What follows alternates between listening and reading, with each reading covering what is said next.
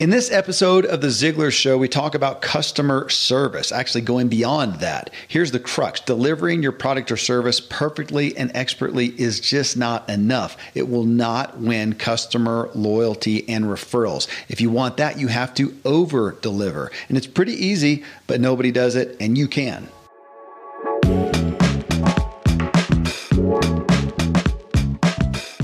Welcome, everyone. I'm Kevin Miller. This is The Ziglar Show, where our focus is increasing your performance in your personal and professional life, drawing straight from the legacy of one of the most inspiring leaders of our age, Zig Ziglar. This is the weekly Q&A episode I do with my co-host and the CEO of Ziglar, Tom Ziglar. In these Q&A shows, I often play a short clip from Zig Ziglar and take a hot topic and post it to the Ziglar audience. And from the responses, we get some of the most poignant and relevant input into the realities of walking out personal and professional development and growth in the real world and current circumstances of life. I invite you to join us in these weekly discussions. Go to Facebook, find me at Kevin Miller CO. I'm going to repeat what I said a moment ago. Delivering your product or service perfectly and expertly is just not enough. It will not win you customer loyalty and referrals. You'll continually be frustrated at losing clients to competitors. You won't get the referrals from customers that you would expect. Delivering your product perfectly is simply meeting the initial hopes and expectations the customer has. Even if nobody else on the planet delivers as perfectly as you do, it still doesn't matter. The only way to get your customers to come back to you time and time again and refer others to you is to over-deliver. And few businesses ever do it, and it's just not that hard. I ask our audience, what do you do to create customer or client loyalty? What do other businesses do to earn your customer loyalty? So I'm going to start off with a 3.5-minute clip from Zig Ziglar where he explains going beyond customer service to customer satisfaction. Then Tom Ziglar and I talk through a lot of your comments and the questions on what do you do to over-deliver. This is ultimately a class on amazing customer service, creating customers for life. The days of customer service as the standard of excellence are long gone. Today, everyone talks about the importance of customer service. In today's competitive market, the only way to get ahead, and sometimes the only way to survive, is by going beyond customer service to customer satisfaction. The best way to prevent the customer or prospect from becoming unhappy is by providing excellent service before the problems are allowed to arise. As I said earlier, the Norwegian word for sell is selja, S-E-L-J-E, which literally means to serve. The question is simple. Is that good sales strategy? Carl Sewell is convinced that service is the key. In his book, Customers for Life, he gives some profound insights into the concept. It seems to work for him because he has a $250 million a year automobile dealership network in Dallas, Texas. Mr. Sewell has figured that each customer is worth $332,000 in sales over a car buying lifetime, and he obviously wants that money spent at one of his 5 dealerships. The question is, what does his company do to ensure the 2nd, 3rd, 4th, and 5th sales? Well, let's start with a fleet of over 250 loaner cars, which his customers get when they have their car serviced. Incidentally, their service rep will drop the loaner off at the customer's home and pick up the car to be repaired. If you have trouble on the road, they're at your beck and call if you bought your car from them. Just call their emergency number, and a service technician will do everything from making you a new key to bringing you gasoline or even repairing a flat tire. Does this sort of pampering the customer pay off? Answer: an average salesperson at an average dealership will sell 6 or 8 cars a month. But Carl Sewell expects his professional sales staff to sell 15 luxury automobiles. After all, they do have an awful lot of help in the PR department and, more importantly, in the service department. If their service people do a job which is less than perfect, they do it again, and this time on their own time. Do his people resent that? On the contrary, they feel like they're partners in the business, and his service manager is probably the best paid service manager in the area, if not in the industry. He gets 10% of the department's profit increases each year, and a $150,000 income is not uncommon. There are some who would say that Sewell has gone the extra 10 miles, not just the extra mile. But he is not satisfied to only be as good today as he was yesterday. So he studies from experts to learn how to be even better. From the Disney people, he learned to be conscientious about the little things. The floors are spotlessly clean. If there's a piece of litter on the grounds, he is inclined to pick it up himself. Stanley Marcus of Neiman Marcus taught him the importance of saying yes to customers. The Japanese and the greatest management consultant of this century, Edward Deming, taught him the value of measuring everything. In short, here's a salesman who believes that keeping a customer is only 1/5 as expensive as advertising for a new one. Great customer satisfaction yields happy customers. Tom, as you and I are chatting about customer service, and yeah, I'm realizing, man, I just don't have any great shining examples in my own life of any product or service that I spend my money on, that I choose to pay, and they do something to create my loyalty. Starbucks, we live in a little town, not a whole lot of coffee options. We do have a really nice Starbucks, and they have their little loyalty program there. And so every so many coffees, I get a free coffee and I save it. So when I'm with my wife, I say, okay, get the expensive one, because you won't get the expensive one otherwise. Get whatever frou expensive thing, $7 coffee you want, and it's free. And I've got that. And, I appreciate that. I do. And of course, I appreciate their customer service just from the smiles, and they do a good job there. But man, as far as, in this clip that we played, and your dad mentions Carl Sewell with Sewell Cadillac, who wrote the book Customers for Life, which I read literally about 35 years ago when I was working my one real job for Mike Hardwick of Churchill Mortgage. Anybody who listens to Dave Ramsey knows Churchill Mortgage. Well, I was part of the early days of that, and I was vice president of customer service. And I read that book and read others, and we did some things there in the business that quadrupled the repeat and referral business within a 2-year period of time. I mean, it was incredible. And to look around and go, man, but people aren't doing it. I mean, how many car dealers are there? Carl Sewell wrote the book. Just go copy him. But you don't see it in this day and age. There's so few. Now, granted, I don't use a whole lot of services. I get a lot of products off of, Amazon and stuff like that. So I'm not in the market as much to be wowed. I'm still amazed, though. So I was going to throw that question to you, but you said that you guys have been playing with an example or testing an example or doing an example with Ziglar. Tell me about it. Yeah, I'll just kind of open up the curtains a little bit behind the scenes at Ziglar. We have our Ziglar Legacy certification that we've been doing since 2013. And it is actually, it was at the end of 2012, I think, is when we 2013 is when we came out with it. Just amazing program where we certify people to become speakers and trainers of our content. Hey, I know. I went through it, man. I was wowed, even though I'm biased, but I was wowed. You survived. We survived. And then we added a coaching program to that. And then a little over a year ago, we came out with the Choose to Win coaching system. And so here's kind of the behind the scenes. And I'm just going to throw the numbers out. So all the entrepreneurs, all the business owners, all the customers, prospects. So you just kind of see how we came to the decisions that we did and how it's radically changed basically the performance and satisfaction rate of the people that we've engaged with. Yeah. We came out with this new program, and what we decided to do was to license people to become a Choose to Win coach. And with that, they could use all the material, go out, build their own coaching business. And we were saying, what should the investment be? And we came up with a number, which was about, I'm just going to throw it out there, it was about $6,000, which is a significant investment, but that's what it was. But we said, you know what, we want people to be engaged. We want people to stay. We want them to use it. And we want to reach as many people as possible. So what we decided to do instead was to take that number and cut it in half.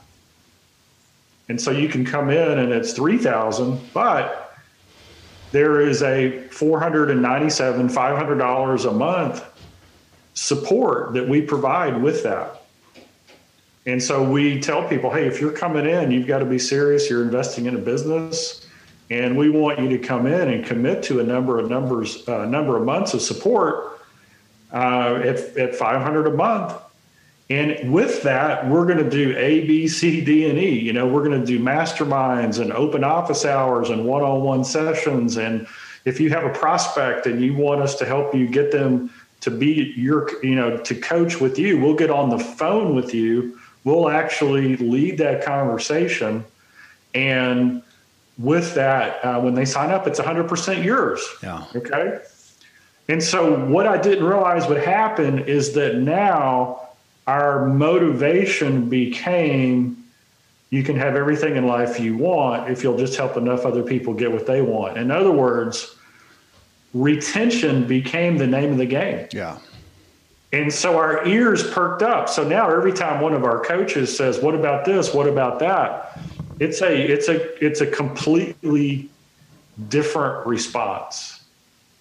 Not that we were ignoring or not responding before, but it wasn't built in to be a natural. So now instead of completely focusing on a life-changing event and then saying you're part of the family and, hey, we want to stay in touch, we're saying, hey, we're going to give you a life-changing event and every month there's going to be something new, something different, something better, something that's going to meet your needs. Well, I think that this strategy, this idea that we put in place at the end of 2019 saved our bacon in 2020, because what did everybody have to do in March? We all had to pivot. We had to be agile.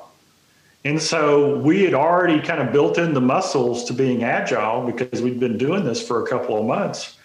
And so we started meeting the needs of what the new world was. So when customer service, so here's where businesses get in trouble. And with Howard Partridge and the way we work with small business owners, the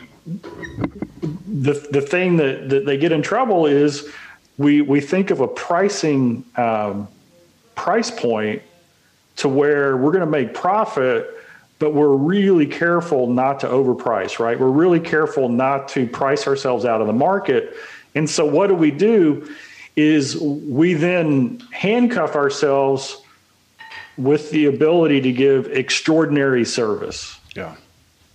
When you say, hey, and Howard is the master of this, he talks about the difference between selling a commodity, selling service, and selling an experience. And most people, their pricing kind of is around selling a service.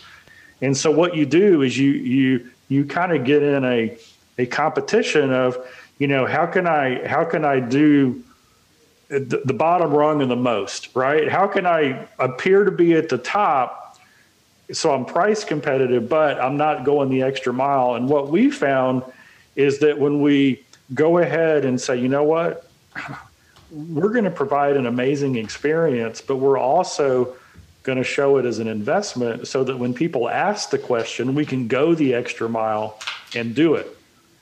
And so one of our partners, one of our clients through Howard's group, The Inner Circle, his name is AC Lockyer, and he's got the business called Softwash. And it's an innovative strategy. It's not a typical franchise opportunity. What it is you come in and you get amazing training on the front end on how to run the business, and then they earn your business every day because his model is built on you coming back to him for the supplies and the ongoing support. And if you're not successful and he's not wowing you, then you just move on. So it's not a handcuff situation. It's, we want to earn your business every day. And so when I think of customer service, I think a lot of us would do very well to say, how can I provide extraordinary service? And there's two areas that we can do this in, areas that don't cost anything. Mm-hmm. Okay, so think of Chick-fil-A. The smile, the warm greeting, the consistency in their staff, the upbeat attitude, all of those things, those don't cost anything except for a decision at the top to say, this is the way we treat our people and our customers. Yeah. And then there are things that cost. Going the extra mile, providing a higher level of support, those things cost. Well, I'm a big proponent of, we should offer those things and people should gladly invest in that. And if they get the results, they're going to be glad they did. And if they don't get the results, then both of you have to, kind of come to that middle. And so this has been a huge difference in us. Now, here's something else that's awesome is when you talk about scalability, if you find something that's working, the tendency is to try to scale it quick, right? To take advantage of the situation. You might be a leader, you might be the first in the market, you might have gotten great publicity, and everybody wants it. And so you try to scale quick to take advantage of it, and then you run into trouble. You outgrow your platform, you outgrow your ability to take care of the needs, and then you get a backlash and you struggle. If your ultimate goal is the retention of your most important and most valuable customers, then scale happens naturally, right? It just happens as you do that. So that's kind of my take on it is customer service needs to be a built-in part of your plan. And when your plan says, I'm going to provide extraordinary experiences, then you have the ability to charge more. And by the way, that's where the profit is. Yeah. For business is there. And the other thing that's kind of cool about this approach is your best customers refer people like themselves. And so do you want price shoppers to be referring price shoppers, or do you want experience value oriented people to refer others of the same way? Because at the end of the day, it's either how much did it cost me, and did I, could I gotten it cheaper, or did I sleep good at night and did they fulfill every promise they made? Two different kinds of animals. Yeah. I know which one. I know the person I love. I love the person who says, I want to go where there's an amazing experience because that's what I want to do for the people I serve. I want to provide an amazing experience. And that again is it's amazingly rare in our culture to have a business and we look at here I've got this product, I got this service. How do I get a customer? How do I get a client? We think about that. And then how do I get the next one?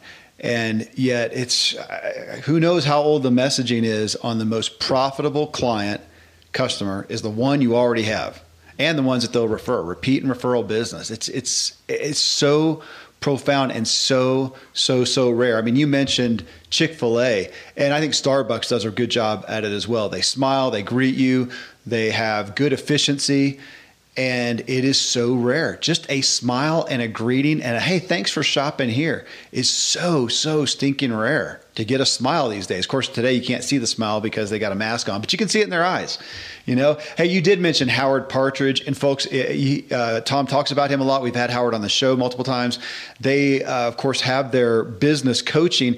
If you go to the Ziglar Facebook page, you can find lots of videos from Howard. He'll come on there and spend 45 minutes just giving his best counsel on different areas of business. So you can get, you can get free counsel. Just go there and get free counsel. But if you are thinking of engaging at all, it's a great way to get a feeling. You get a feeling here of Tom, but there you'll get a feeling of Howard as well. And you also, Tom, in having just not the up front, and this is outside of customer service, but I just wanted folks to hear, the upfront fee, just the big, $6,000 fee, and instead breaking that up and then going along with some ongoing payments. I mean, that subscription model, folks, from a business standpoint, is one of the fastest growing, if not the fastest growing business model right now. It's one of those that is platforms that is getting to be rampant, and whatever you think about it, it is just flourishing right now. So I have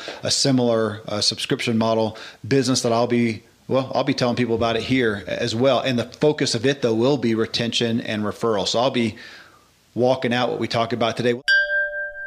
You are listening to The Ziglar Show in this episode on customer service, going beyond customer service. Next, we discuss some comments that cite personal relationships as the key to creating loyal customers. Here are some great resources, then we'll get right back to it. Well, let me throw out a couple of the comments, Tom, and I think it'll get us into some further points on this issue of customer service. Jessica Smith-Moyer, who you know, talk about ZLC. She is a graduate recently, probably last fall, I think, summer or fall. Yep. She says, I listen and get to know the needs of my customers. In my case, I have a small boutique style gym. And I'm a life coach. I make the time to get to know my clients. They matter. I'm authentic. I keep it so I develop trust and loyalty. Businesses gain my loyalty the same way. Mason Bassick says it's the old-fashioned in-person impression that makes the difference. We can be whomever we want to be behind emails and Zoom calls, but the real energy to trust a client and vice versa comes from getting to know the actual person. A business owner can simply know enough people on a personal level to become successful. So I'm going to put that under the category of relationship. Not everybody has that. If you are selling cameras on Amazon, it's difficult to build a relationship with somebody. Not to say you can't do it if you do some extraneous marketing and connection with them, but it's harder to do. But most of us here on the Ziglar Show are providing premium products and service. We're not providing commodities by far and large. And in that, we generally have the opportunity to create a relationship, if not one-on-one, then at least in mass. I mean, we can do that via a podcast. I mean, people feel like they have a relationship with the podcaster, and that's valid. You can do that on Facebook. You can do that in Facebook groups and other private community groups. Right now, you can build relationship, and there may not be a better loyalty than that. And even speaking of Starbucks, now I have a small town here and a local Starbucks, but even if you are in a big city, you can still have a local place with the same employees. They know me. So whether I walk in or whether I pull up and they got the little video camera there, it's, oh, hey, Kevin, so the regular? Yep. And they know what my order is, and it makes me feel like $1 million. And it's great business for them, keeps me loyal, keeps my money coming in, and I feel their gratitude. But that relationship, how can you build relationship? And Tom, it is still one of those things. It's just so rare. I mean, I can spend a lot of money, have somebody come out to my house, come out and provide a service. They do it. They feel like they did a good job. I think they did a good job. They go their own way, and I forget about them. I don't know how often that happens, especially with home services. 2 years later, I'll be thinking, man, I need to get XYZ done. I cannot remember who I had done. The last service provider I had done, I actually kept their invoice and stuck it in our pantry where we have kind of, family calendar and stuff, stuck it up high so I can find it again, because I know I won't hear from them again, which is ridiculous. The amount of money I spent, the amount of people I could refer, my neighbors who need the same service. But I'm not going to hear from them. They don't think about relationship, and it's not that difficult. It's dramatically rare. 100%. I was doing a little bit of research the last 2 days, checking out some Patrick Lencioni material. Yeah. And he's written so much about vulnerability and trust and the things that make a difference in building a relationship. And here's a quote that we came up with, or that I came up with this morning. Integrity is the foundation, and vulnerability is the light through which trust shines brightest. Wow. And so I think one of the challenges, the reason that you see a lackadaisical attitude or a suspect customer service approach is because people don't have confidence in their own integrity which doesn't allow them to be vulnerable. And vulnerability creates trustworthiness or trust in the transaction. And so what do I mean by that? If, let's say, your business is doing the best it can and then there's a customer upset, right? Something didn't get delivered on time. There was an expectation that wasn't met. The wires, it doesn't matter what it is. If you have a lot of integrity and confidence in yourself, then you can enter into that conversation in a humble and even vulnerable way, not defensive. Hey, you know, I heard that we missed the deadline. Tell me more about what happened. And that is a disarming and trust building approach for that client. I have to tell you that our best customers a lot of times are the ones where we've messed up, right? Not intentionally, because things happen. I mean, when you work with enough people, there's disappointments. You know, things don't happen the way you thought it would. And so it's how you recover and how you handle that situation. And so when I look at people who immediately refer to, it's like I heard in the news, you know, and there's two ends of the spectrum, okay? And I'm just going to share something that's going on in the news. I heard up in New York that they were throwing away vials of perfectly good vaccine because they had opened them and there wasn't anybody in the room who fit the criteria of being 75 or at risk. And so you had 100% policy bureaucrat saying, better to throw away vaccine than to give it to a family member or a staff member, or even walking out on the street and saying, hey, anybody want the vaccine?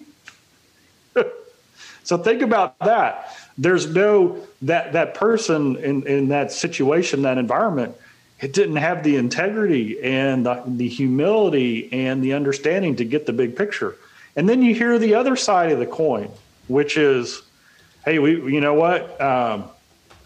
I can't believe it. We accidentally opened all this extra vaccine. We might as well just vaccinate our whole staff and their whole families.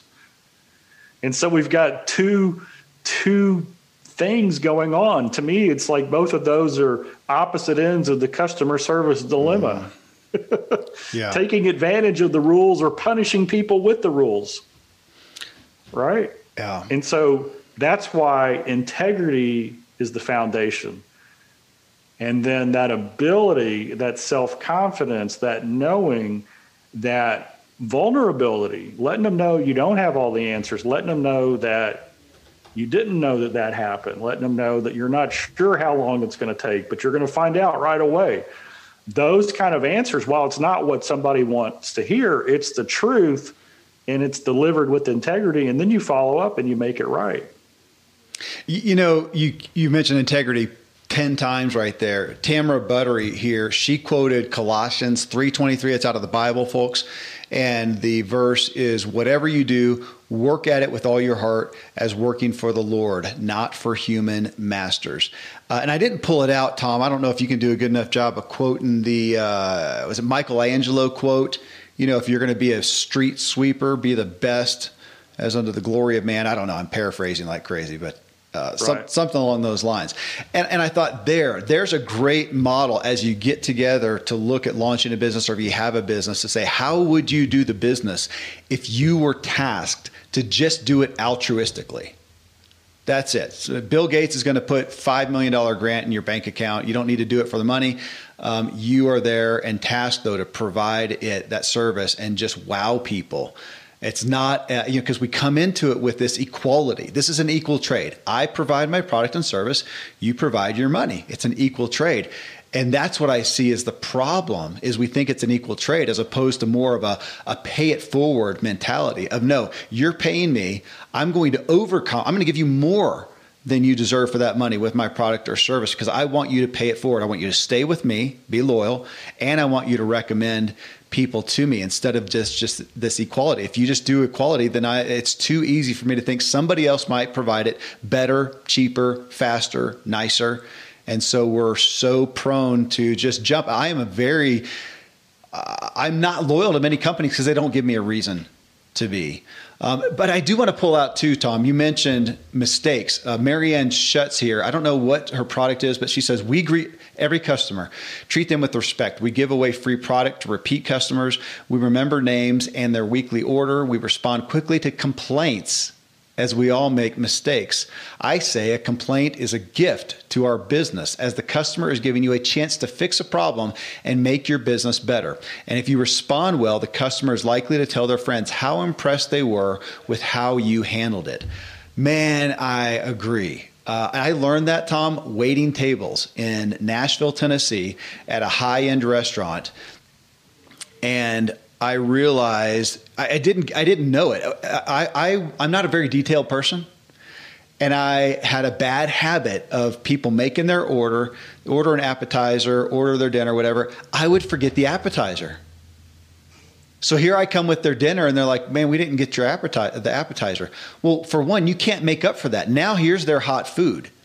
I'm going to give it to them. I can't go back in time and give them their appetizer that they wanted before their food while they were talking and while they were waiting. I can't do that. And I just felt terrible because I'm a people pleaser too. So I honestly felt terrible. So I would go above and beyond. I would way overcompensate. The place had really expensive, fancy desserts. I said, "Oh my gosh, I am so sorry. Can I give you guys desserts? You guys pick it. It's all on me." Now I got the desserts very cheaply, from the restaurant. So my cost was very low as an employee to do that for free. Sometimes they would just let me do it anyways. Well, what I realized then when I overcompensated, statistically, my tips were about 5 to 7% bigger than the normal table where I didn't make a mistake. And I remember joking about it. I couldn't get myself to do it, but I was tempted to say, I'm just going to do that with every table. Make a mistake with every table, overcompensate. My tip goes through the roof by overcompensating. But I learned that, and I brought that into business later on, and that's it. So whatever business I've done, if we make a mistake, it's not enough to just fix it and come back to the level. Because we made that mistake. We wasted their time. We wasted their money. We didn't give them what they want. So we're at a deficit. So to come back to the level to where, just giving them what they wanted, we can't do that. We have to go over that to fix the deficit. So I remember here at the medical practice, I bought in bulk Starbucks cards and just said, "Guys, I want you to figure out ways to give these away for mistakes. Anytime we make somebody wait too long, we miss an appointment, they forget a prescription, whatever the mistake is, give them, fix it. First off, fix it, and give them a Starbucks card, or we may need to give them something else, but let's have this in mind that we need to overcompensate. It's such a great opportunity. We had, I was at a hotel recently. We ordered sushi for a bunch of people, picked it up, brought it back. They had forgotten a bunch of stuff. Literally, somebody got on the phone, and sure enough, they had just forgotten it. So, of course, they just fumbled all over themselves. "I'm so sorry. So sorry, please, come back. We'll get it for you." And of course, I'm thinking that's not good enough. Somebody has to get in their car, waste their gas, waste their time to go back and get what we should have. And so since they didn't offer, I asked, I said, "Hey, have them throw in," and I named off a bunch of rolls for our hassle, which they said, "Yeah, we'll do that." But I wish they had done that. I mean, that's the concept. If you mess up, fixing it is just coming back up the level. You have to go beyond that. So I love that she says a complaint is a gift to your business as a customer is giving you a chance to fix a problem and make your business better. Totally agree. Love that perspective. Right on. And I like that, but I tell you what I like even more is where the system is built in to follow up with an acknowledgement, to do the little bit of extra when they're totally not expecting it. That's John Ruhlin, giftology. That's his perspective to wow them when they're not. It's not reciprocal. Yeah, just going the extra mile, and it doesn't have to cost you any money. One of the things that I really enjoyed, we had Dad speak in Shreveport, Louisiana, and we went to this really famous little local Italian restaurant. I can't remember the name of it. It was one of those places where they have all the celebrities. Mm-hmm. And so Shreveport's not a big spot, right? But yet you look on the wall and there's all these pictures with the owner and the chef, the Italian chef owner. And we're in there eating, and he comes personally in his chef outfit and hands us a little sampler of appetizers. And then he walks off. I'm glad you're here. And then 20 minutes later, when we were pretty much done with the meal, he comes and sits down. He pulls up a chair and just sits down. And it was only a minute. He was so good at it. Hey, I run, this is my place. How are you enjoying it? Any feedback you want to give? I've got the greatest team in the world. I just appreciate you coming in. Yeah. Well, because I looked at the menu, and I'll tell you, the food was well above average, but it wasn't like an exquisite 5-star dining event, right? I mean, it wasn't that type of a restaurant, but it was well above average. The service was fantastic because everybody was responding off of him. But his prices were also 20% more than what you would expect in that market for that type of a restaurant. Yeah. And there's no question, I would go back to that restaurant in the Italian category versus any other because I felt personally valued. Yeah. Right. And so here was somebody doing and providing the extra because they could. And there was no problem, no challenge, no reason. So I've always liked that. I've always loved it when management or ownership takes the time to reach out and say, hey, we appreciate your business. I'm proud of my team. We're treating you well. I mean, that's such a simple thing. Yeah. Yeah, Tom, I had that here in my town, a gentleman who owned a high-end restaurant up here and down in the Springs. And he loved on people. I think food was just a reason for him to be able to sit down and talk with people. He was so beloved. He became the mayor up here. He actually just recently died at way too young of an age from cancer and left a hole. I mean, I think people really, really just felt the loss. I do, because it was a loss of a spirit, not of a business owner, not of just some provider here in town, but of somebody who cared for them. Because some people, I think that was the only care they got. They'd go to that restaurant and sit down because Neil would come over and he would care about them. He would know them by name. And it just doesn't happen. Hey, Jennifer Meisel here, she says, it can be the smallest thoughtful gesture that tells the customer you listen and remembered them. For instance, when I owned a salon, I always provided free drinks, but only just the standards. When I heard a customer complaining that no one carried their favorite drink, like a Fresca or something like that, I bought a case and put it in the employee fridge to have for her when she came in. You would have thought I gave her a diamond tiara. If your interactions are not face-to-face, I'll make small talk and find out about their kids or their teams they like and send texts or emails when their favorite team wins. No hidden agenda other than establishing a relationship.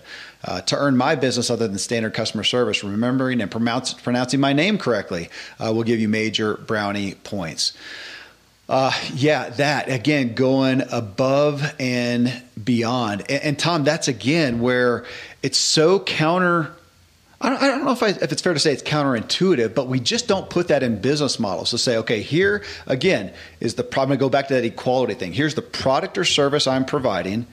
Here's the cost. Like back to you guys and looking at, a $6,000 tag, but whatever your cost is, what product for everybody who's listening right now, what is your product? What is your service? What's the price you put on it for that you're going to deliver it for that amount of money that somebody's going to give you? How can you create that product and have something else on the side?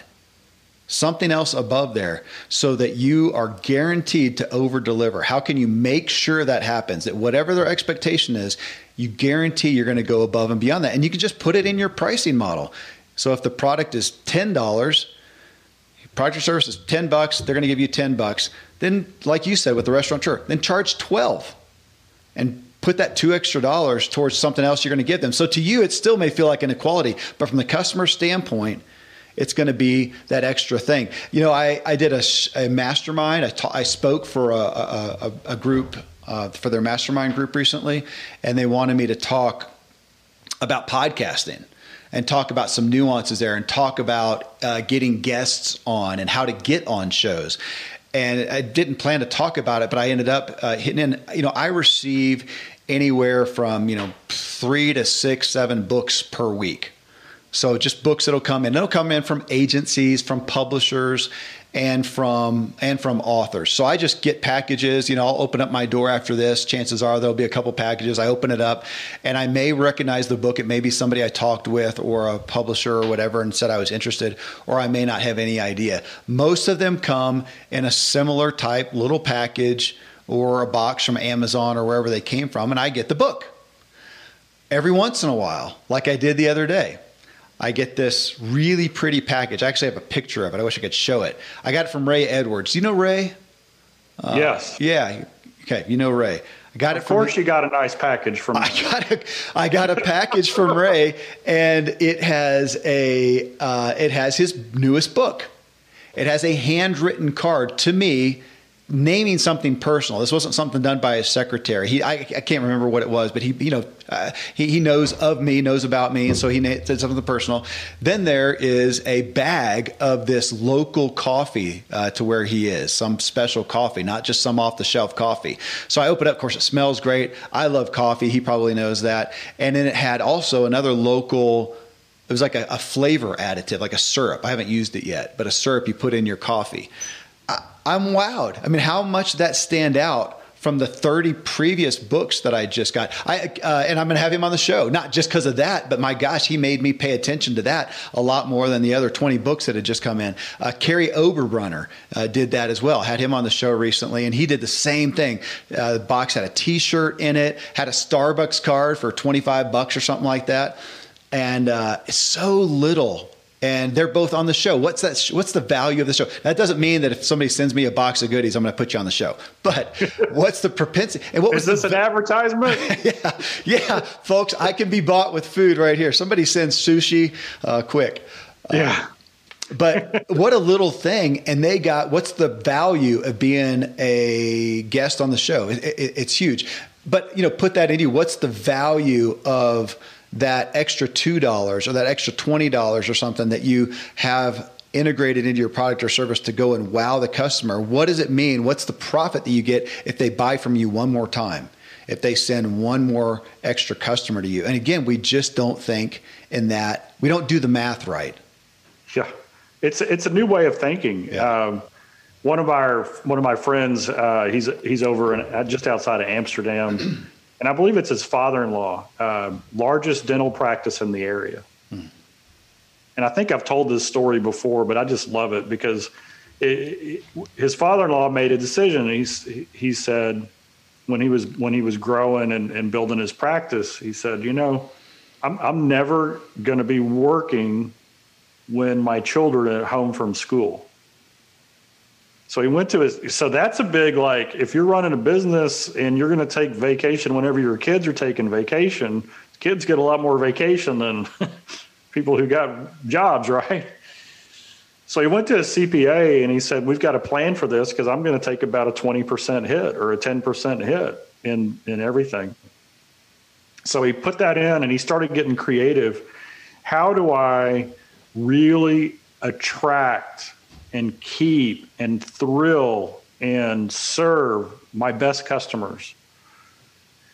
And because his commitment was to lifestyle, his commitment was my family's the most important thing. Mm-hmm. And I'm willing to sacrifice on my career side, on my business side, to make my family my number one priority. And so the creative brain started working. How do I do both, right? How do I make family number one, spend the time with them, and have my business grow?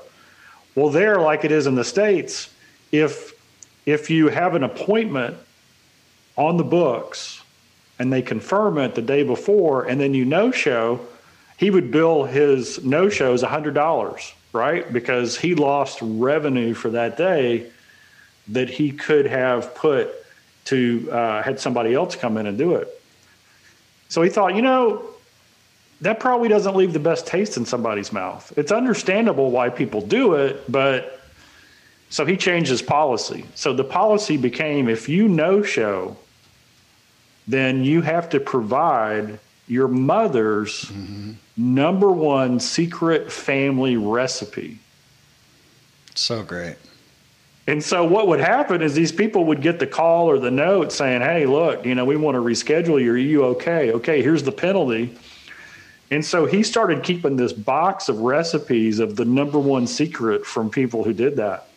And then he would tell them, look, if you no-show again, you're going to have to cook that recipe and bring it in on potluck Friday. And so they started having this tradition where they built a community and food would just start showing up on Friday.